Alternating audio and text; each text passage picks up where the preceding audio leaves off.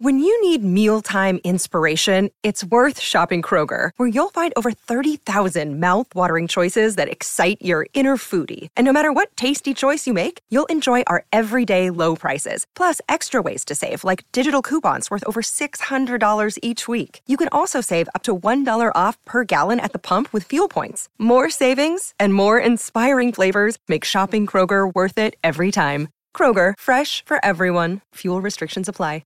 Another day is here, and you're ready for it. What to wear? Check. Breakfast, lunch, and dinner? Check. Planning for what's next and how to save for it? That's where Bank of America can help. For your financial to-dos, Bank of America has experts ready to help get you closer to your goals. Get started at one of our local financial centers or 24/7 in our mobile banking app. Find a location near you at bankofamerica.com/talktous. What would you like the power to do?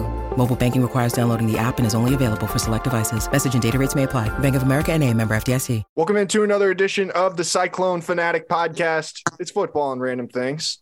It's a special edition of football and random things. Jeff Woody, we're having all kinds of special editions here. We had Ari Temkin on last week, and now we've got the man, the myth, the legend. It's Jay Jordan. What's up? What's up, everybody? How's everybody doing? We got friends farting with friends. I don't know that there's any better way to fart than with your friends. Farting all together. Just all of us just farting up a storm about football. Thank you for bringing us back online there, Jeff. On football, we're going to do two different podcasts here for you this week, and we're going to have this one is going to be about the offense. We'll talk about the defense. We're going to start with the premises of first, what do we know about each of these units? And then the second will be, what do we still not know? And what are the questions that need to be answered? All right. So to lead it off, what do we know for certain about Iowa State's offense going into 2022? Jeff, I'll let you start. Xavier Hutchinson's still here. I think that's the kind of the number one. I think the receiver room is probably the most certain position group on the offense, because you have Jalen Knoll, which somewhere between know and assume is going to be a stud this year. And then Xavier Hutchinson is potentially the best receiver in the conference. And so you have those two guys that are at a really solid position group. I think another thing that we know is that Trevor Downing's really good.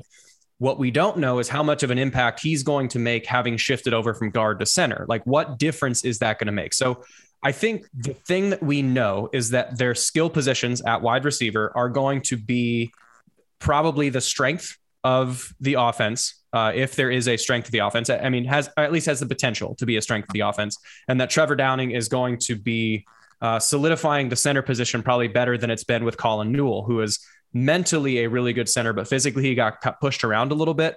So now that you have a guy that's a little bit more of an anchor, so the things that we know are based around Xavier Hutchinson and Jalen Knoll at wide receiver, and then Trevor Downing at center.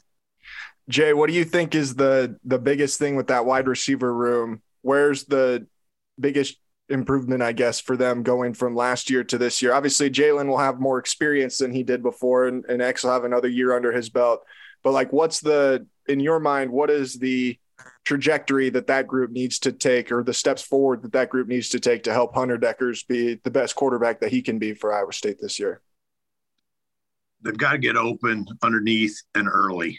They've got to allow Dekkers to develop in a way that Brock didn't develop, being able to get the ball out of his hands on time, hit the back foot on the 3-step drop and let it go. And they've got to be able to create separation on shorter routes, shorter developing routes. They have guys that could do that. Knoll's the one. Last year, Knoll ran a lot of screens, man. He didn't run a ton of other routes, or at least get utilized a bunch of other routes. Looking at the film, but he's got to show the ability to get between 7 and 12 yards and get open. Well, I think that's especially true because Charlie's not here anymore. And so your security blanket, it's 3rd and 5. We need 7 yards. Who are we going to go to? 88 was that guy. And then when they double covered 88, you'd throw it to Chase Allen, or you'd then find X potentially if he was available for the routes. So especially with Charlie not being there, that is an exceptionally more important thing, because Jalen's going to have to be, like Deshaunte Jones was a couple years ago, where Deshante played the role that Charlie stepped into when he was at his best of 8 yards and then do something with it once you get 8 yards. So yeah, I think that's a really good point of being able to get open early and being able to get open underneath, which is made even more important because the tight ends room is not near as strong as it was last year. Jay, I know you just got done rewatching all the games and everything, and Hunter didn't play a ton, but I'll ask you, like, how'd you walk away feeling the moments that he did play? How'd you walk away feeling about him coming into this year? The second throw against Oklahoma, I was hanging my head looking at the ground. We called that. We told Jared and I, texting back and forth, called that. Where like kid was thrown into a really big moment. He knows he wants to throw it down the field, and we were like, he's going to just chuck 174 yards. He's going to, isn't he? And then second pass. I mean, that was a driver that he got underneath, hit about 206 with the power to get at 340. Well, and it just happened right after they'd gotten called for the penalty for an illegal forward pass, wasn't it? So it was like it had kind of snowballed real quick where that they misexecuted the trick play. And then immediately Hunter tries to throw the ball out of bounds and throws it straight to an Oklahoma defensive back. And it's like, oof, well, you got your feet wet now, young fella. Like, get back out there and do it again, I guess. And then he led him on a touchdown drive. So it's like he obviously picked himself back up on it. And I think we had him on the on Cyclone Fanatic. We did a town hall with him with our Patreon and premium subscribers. And he even brought up that throw that he's like, man, I can't make dumb mistakes like that. So it's like, that kind of thing eats at him, that he's like, man, I can't believe in there. My second pass against Oklahoma, I just tried to chuck it way down the field and threw it straight to Oklahoma, straight to a opposing team's defensive back. But man, I do think, and I've heard everything that I've heard about him, it sounds like he has done a really good job as far as being a leader and things like that. And he's got all of the mental tools that you need in your toolbox to be a big time quarterback. And we know what he can do with his arm. Like, we've seen the arm talent that he has. It's just how fast can you pick it up? Like that's, I think, when the bullets are flying, like how fast can you pick those things up and how fast can you hit the ground running and be exactly what the team needs you to be. And like, I think that's one of the questions in my mind is, and it kind of will dictate if they get off to a fast start or slow start, is how fast does Hunter really settle into being the starting quarterback? Would you guys agree with that? I would. Back to your question, I would throw out that what I saw is a guy who was pretty resilient, had a couple rocky moments, but for the most part settled in. He does things a little bit different. High level of confidence, which is what you want in that position. But I think as far as settling in, that will be a fairly easy transition for him. But I think he's a baller. So you're not drop off from Purdy in that regard. But I want to get one thing to dovetail what Jeff was saying about the receivers. The other thing that'll be interesting in the receiving corps to help him is let him use that big arm. Who can get deep? Can we get that vertical passing game back in play? Because it's been so mid-range centric with Charlie, rightfully so, with Kohler and Allen. And X, but does the new guy from Colorado, does Darren Wilson, does X run more vertically? Can we get utilization out of that arm talent that Hunter has? And because I think that helps his game. If he can throw a few deep, it helps him settle in and be able to come down to the check downs and the mid-range stuff. Well, yeah. And go ahead. So I think another thing that I will, so Jared, you can come back to that, talking about the wide receiver point. One note on Hunter, though, that is going to be different this year than was in years past. So when he came in against Iowa and we were like, damn, this kid is just marching up and down the field. Then Kansas, that's Kansas. It doesn't count. They didn't want to be there, and they were already down by 50, which makes it even worse. And then against Oklahoma, he had an interception, a touchdown drive. So like all those things you kind of hold up in the air and you go, okay, that's sort of an isolated incident. Now, the first few weeks are going to be kind of fun because the only film that opposing teams would have on him is going to be those like weird isolated incidents and sort of like what you hear. They're going to hear that he's got a big arm, and you're going to hear that he can run better than Brock, and you have that one big long touchdown run. You're like, okay, well, they're going to have this type of offense. But with Southeast Missouri and Iowa aren't totally going to know what he's got. But by the time you get down towards the middle of the season, but especially, I mean, I would say by the time you get to Baylor, which is I think game 4, teams are gonna know what he's got. So he's going to be game planned against. So that's going to be a thing that he will have to overcome for the first time at Iowa State, and that Brock had to overcome, which it took him a little bit to do so. I think Hunter's just natural ability will allow him to do that a little bit faster, I think, just because, if X gets a good release, and let's say, I don't know, if you put a 40 on him, let's say he's 4-4. If X gets a good release and runs 4-4 and Hunter's got an arm to get him the ball, you can only cover that so much. Like you can still, even if you're playing it right, that's sort of that Steph Curry is going to shoot a 3 and you're good luck guarding it. But if teams can game plan him away from what he likes to do, is he going to be able to mentally understand what they're going to be doing? The chess match of I'm going to move my rook here, then you're going to move your knight here. And then in order to counter what you just did, I have to do this other thing. So you got to be playing, what is their adjustment to me? And what am I going to adjust to them? So like, that's the thing that I think he's going to have to do this year, especially as you get into the meat of the season, where the defensive coaches are going to start to be able to see what he likes to do, which I think we're all really excited to see what he can do. But then when there is adjustments that are starting to be made, when they do find out that he likes to get to Jalen Noel from 7 to 10 yards when he starts to get into a pinch, and then they start to bracket cover Jalen Noel from 7 to 10 yards when you get into a pinch, and now he has to look somewhere else. Like, is he able to process those things that quickly? I think so, but we don't know so yet. It's the same conversation we had however many times about Caleb Williams last year, when everybody was so excited about him and talking about him being a Heisman Trophy candidate after a week when he came in at halftime against Texas.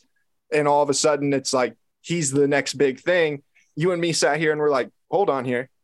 Like, we'll see what happens in a couple of weeks after people have film on him, and we're going to rush 3, we're going to drop 8, and we're not even going to try and sack him. We're literally just going to tell you to stand there and throw, give him the Tim Tebow treatment. Like, buddy, you have to pass from a pocket. Can you do that? And he didn't do that. So yeah, can Hunter avoid that fate when teams go, he just likes to chuck it down the field. And if he can't chuck it down the field, he likes to run. Okay, well, let's just sag our safeties an extra 6 yards to prevent it against anything deep, and then just put a spy on him so he can't run when he gets into trouble. What's he going to do after that? Yeah. Yeah. And it'll be interesting because I don't know. He is by far that one that is just like a wild card. It's like you think you feel really good about it, but at the same time, you just don't know, and that, I don't know. He fits very squarely, I think, in the you don't know, things we don't know category, just some of those intangible pieces that you just have to kind of wait and see.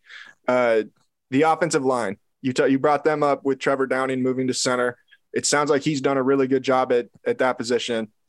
But the 2 tackles are the guys that are getting talked about a lot. Jake Remsburg and Tyler Miller. Everybody's really excited about Tyler Miller coming off that performance, the performance he had against Clemson.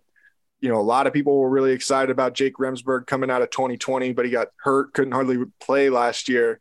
Jay, in your mind, what is one getting Remsburg back? And especially if he's back at full strength into the guy that, we saw him be as a sophomore, redshirt freshman or whatever it was, to now. And then what can Tyler Miller add to that group when you've still got Daryl Simmons and Trevor and who's the other guard? I can't even think of right now. Do you know, Jeff? I'm blanking. I'm going to edit this out, but I'm blanking. Who's the second guard? Isn't it Hufford? Yeah, Jared Hufford. Yeah. You And you get Jared Hufford at the other guard position. What are those 2 tackles? Just having them back and having them hopefully ready to be able to be at full strength and ready to go for week 1. What do they make? What can be the impact that they can make on this offensive line? You guys can address this, but I think, well, no, we can't even say that this year. But tackle's been a weakness, either one or the other, for one reason or another. Almost every year of the Campbell era, be it talent or availability due to injury. I'm biased with Remsburg because I thought he was really great when we signed him, and I think he's got excellent potential. I feel good about him being out there at one of the tackles. Tyler Miller, I don't know yet. One game does not a season make. Similar to Jeff's discussion about Hunter Dekkers, you can get game planned as a tackle too. And there's some nice rush ends in this league that we'll have to play. So we'll find out. Guy's a mammoth by all accounts. If he's it's a pretty crowded room. So the fact that he's ascended in that room fairly early in his career should tell you something about at least their perceived talent evaluation on him. Arguably the two most talented tackles that we've seen in the last 5 to 6 years. It's offensive line is such a wait and see. Feel really good about Downing at center. I think that's a more natural position for him. I feel really good about Hufford at guard, and I think Simmons is solid. So we kind of say this every year, but we should see a bit more consistency out of that offensive line with those two guys there. The bigger question I have is, what if Miller can't do it? Mm-hmm. Where do we go? Who do we kick up here, and we end up in kind of Schweiger at situation that they were in last year, where somebody's overmatched or not in there? Does Grant Traber show some of the promise that he had when he came in? Is he a guy that kicks out there? Who's the next guy up? The hope is we just don't even notice him because he's just doing his job. And that's part of the trick of determining or watching line and whether they're decent or not is how much did you think about them during the game? If you think or somebody's running free, without getting touched or something of that nature, then or just don't. And we spend all of our time talking about our skill positions, then that's what we want. I think at least that guy. Well, I think one thing that will help is you can just talk about just natural athleticism, natural, pure. How much do they got in the gas tank? How many cylinders does their engine carry? And I think this offense at quarterback and the tackle positions have a higher octane level than what we had last year. So the thing that's a little bit different about what they're going to be able to provide is Tyler Miller is longer and more athletic than what Iowa State was playing with at tackle last year. So when he is in a bad position, he could hopefully scramble himself out of it. The other thing is just talking about general ceiling level. If Iowa State is able to utilize Decker's arm and being able to just get the ball down the field, I think the pass protection last year was generally pretty good. I mean, outside of like the Oklahoma game, Brock Purdy almost died in the Oklahoma game. But outside of that, for the most part, it seems like they were doing pretty well. And I think the problem with Oklahoma wasn't a physical, like Perrion Winfrey is just beating the bejesus out of somebody. It was like they couldn't communicate because Alex Grinch was throwing everything in the kitchen sink at him. So it was just communication. So for the most part, pass protection was okay. Where it was frustrating is that Brees a lot of times had to create for himself stuff that he shouldn't have had to, because the offensive line wasn't moving as well as they should. But at the same time, they didn't have a down the field passing game to back anyone out of playing against the run. And you have Breece Hall, who you're just going to, you're going to turn and hand the ball to. So teams would key on that. And so your defensive line, not even just like formationally, like, yes, you're going to add extra bodies to the line of scrimmage. But if you even see the hint of a run stance, which if you're a defensive player and you see more weight on their hand, or you see their back foot's a little bit more kicked or whatever, there's some tell that somebody has, whether it's a run stance. If you see even the hint of a run stance last year against Iowa State, you're playing run, because they're going to probably give it 28 and they're going to, we have enough bodies that if I miss a little bit, then we're going to be able to make it work. This year, with Hunter being able to throw it down the field as much, they're not necessarily, defenses shouldn't be able to do that. They shouldn't be able to play, so we're going to play the run 100%, which should hopefully make the offensive line's job a little bit easier in run blocking, so they don't have to play against an 8-man box or play against guys that are totally keying in on that. So I think this is the right hand helps the left and the left hand helps the right, is if they can get the ball down the field more, then that should back guys off, both mentally and literally physically pulling guys out of the box or pushing them backwards. So there's not as much of a focus on the running game, which would allow then Jake Remsburg to be one-on-one with the defensive end and just, I'm going to punk you, that kind of thing. So hopefully just by scheme and personnel, again, having a higher octane will allow the offense to function a little bit easier, unless, hey, 28's going to get the ball and he's going to do something with it. Good luck. Hopefully that's a little bit more of what it can evolve into with what the personnel this team has. Do you want to respond to that, Jay? Not entirely, other than to say I agree. I'll make just one small point. With offensive line evaluation at that level, I look at their footwork. That's what I loved about Remsburg. I like Downing, Hufford, Simmons, and Remsburg's feet. I think they've got great feet to be able to block positionally. I was a little less sold on Miller's feet, which they hope he compensates for with pure size and length. And if he does, or his feet are better than what I thought that they were, then I think that makes for a really nice unit that I would put more in my known category than my unknown category. All right, the running back room then has probably more in the unknown than the known. We've seen some of Jirel, and he's had a handful of good performances, but Deion Silas, Eli Sanders obviously didn't get to play a ton last year, and then Cartavius Norton has gotten a lot of conversation during the spring and headed into the summer. How do we feel about that position group? Jeff, I'll let you start since you're the running back guy. I appreciate that you said running back, because everyone always just says fullback, which I did more than just that. So I appreciate it that I could be referred to as not just fullback, because you did run the ball one time. Everybody remembers. We get it. Yeah. Bro. We other get it. times. We get Anyway, Jared, the funny thing about that room is they don't have any known commodities, but they have a lot of potential in there. And this is similar. I mean, North Carolina back 2 years ago, they had 2,000-yard rushers, but most of the time that isn't necessarily the case. Like, you're not really going to be able to have 2,000-yard rushers. Usually the teams that succeed more are teams that have one that is mostly the guy, and then you have ancillary pieces that are good, either giving him a break, like a breather, or when they have certain situations that person can fall into.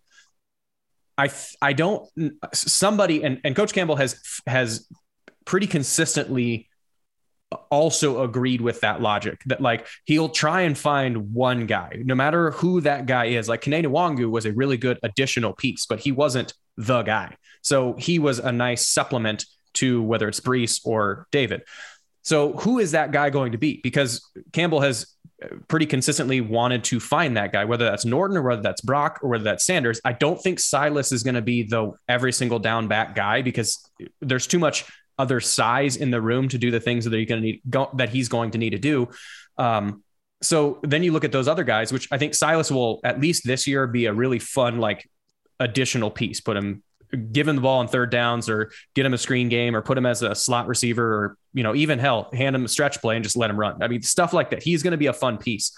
But I think a guy like Jirel probably has the leg up in just being able to be Mr. Consistent. But we've talked about it in a lot of times when we do, whether it's our season recap or talking about like after the TCU game, his mindset hopefully would have changed from last year to this year, because last year, like, if you think of it like your own car, like if you are driving your own car, you can do whatever you want to that car. You can soup it up. You can go fast. You can gun it out of a red light, or come to a stop sign, or go around a corner faster than you kind of want to, because it's your car. Like, it is what you want. You know what you're going to do to it.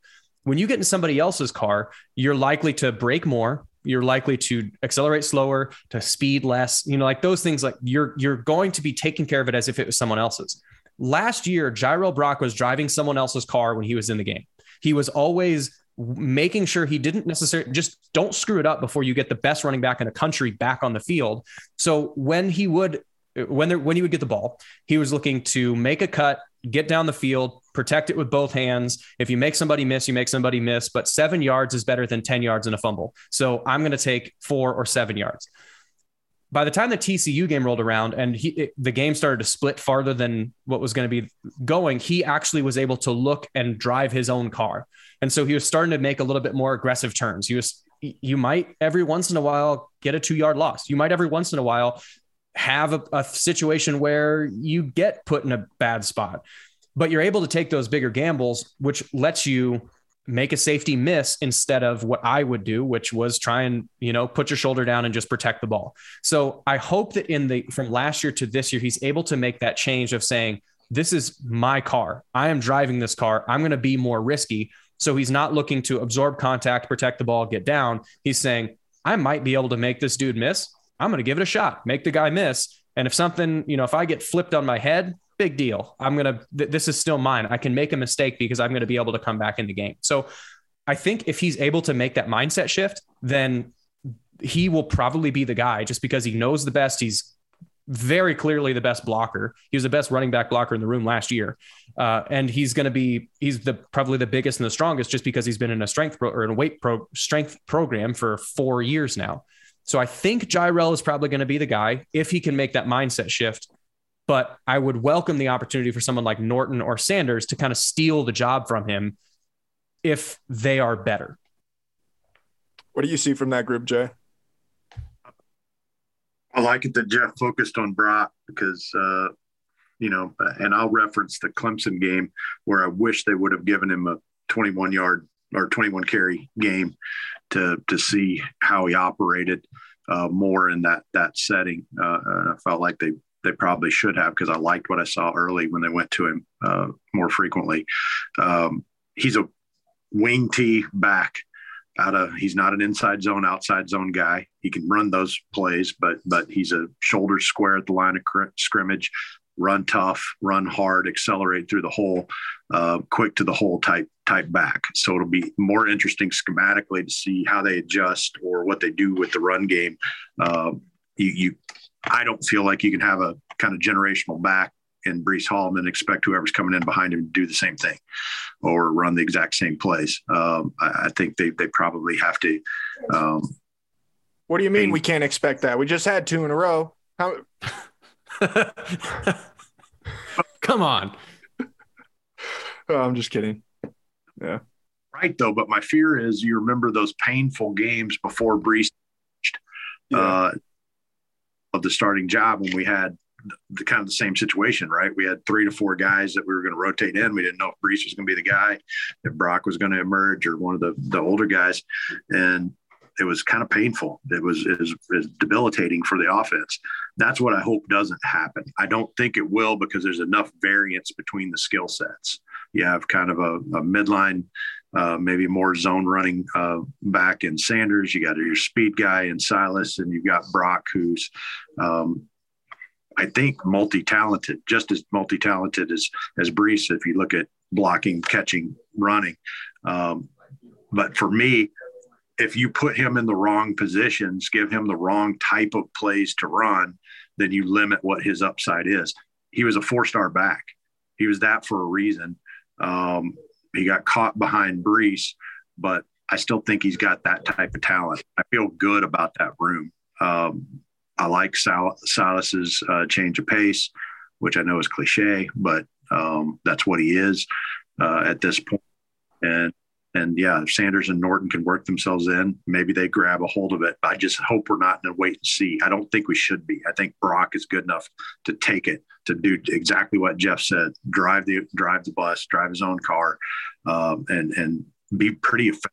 I'm really trying to I'm trying to not put on my Cardinal glasses here, but the potential that's there and the shift in transitional teams at Iowa State will be apparent very quickly in the season. All right. Do we got anything else? Oh, go ahead. I was going to say that regarding Jirehl, I think his floor is Sheldon Croney, is to be a guy like that who's sort of just consistent but doesn't really do anything exceptionally special. This is coming from a guy who generally physically didn't do anything all that special.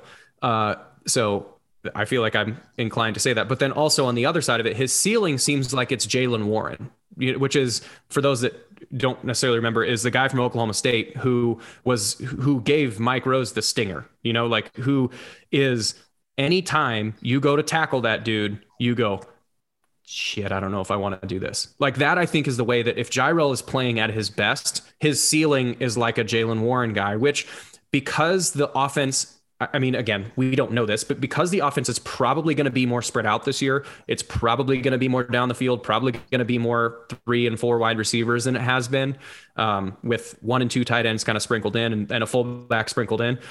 Because it's going to be more open, that is going to leave more one-on-one opportunities for a running back. if that running back can be as punishing or as physical as he can be, then you get the same effect as 3 tight ends with just one running back doing what he did. I mean, think about, this is a way on the other side of super physical running back, but like think of Jerome Bettis back when Jerome Bettis was at his peak.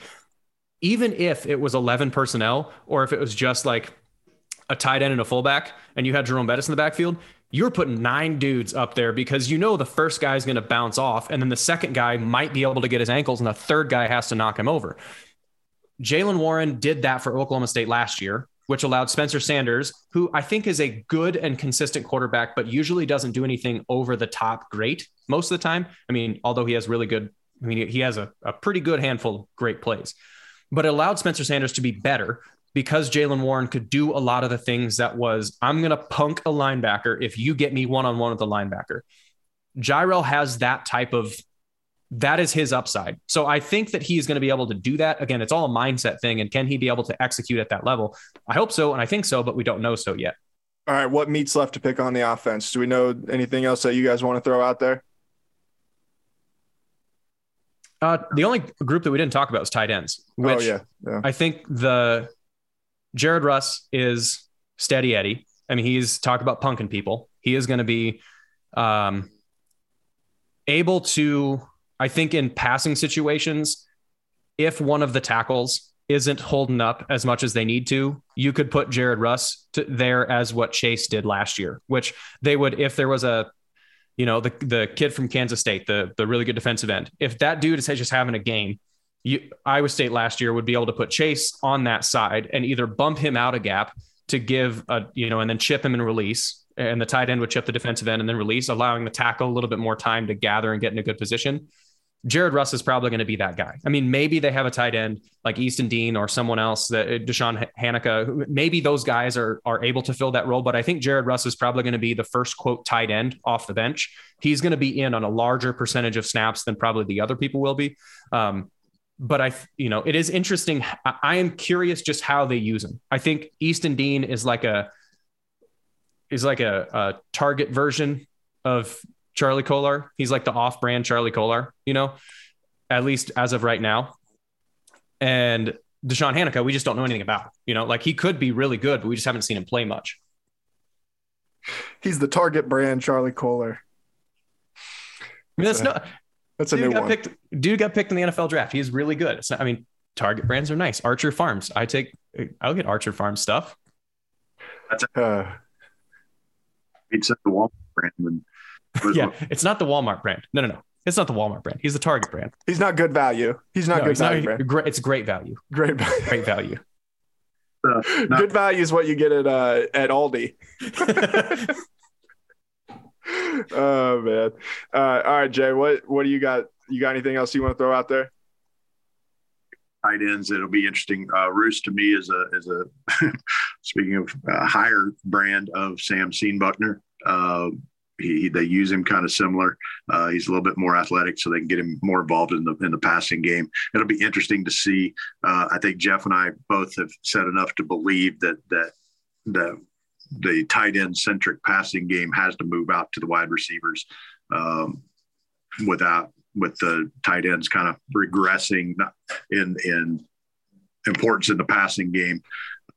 And it'll change the scheme a little bit, but they have experience with that because that's kind of where they were for the first couple of years when Steenbuckner was the key lead blocker and while the tight end room developed. So as the tight end room redevelops, Roos will be maybe one of the more important players on the offense. Jared Russ is the Whole Foods version of Sam Steenbuckner. It's just a little bit nicer. The packaging is a little bit cleaner. Like the marketing, it's just like a little bit better. And it's like $3 more expensive. He's more organic. Jared Russ is the organic Sam Steenbuckner. Yeah, there it is. All right. We'll talk to you guys about the defense on the next episode of Football and Random Things. Thanks for tuning in. Peace.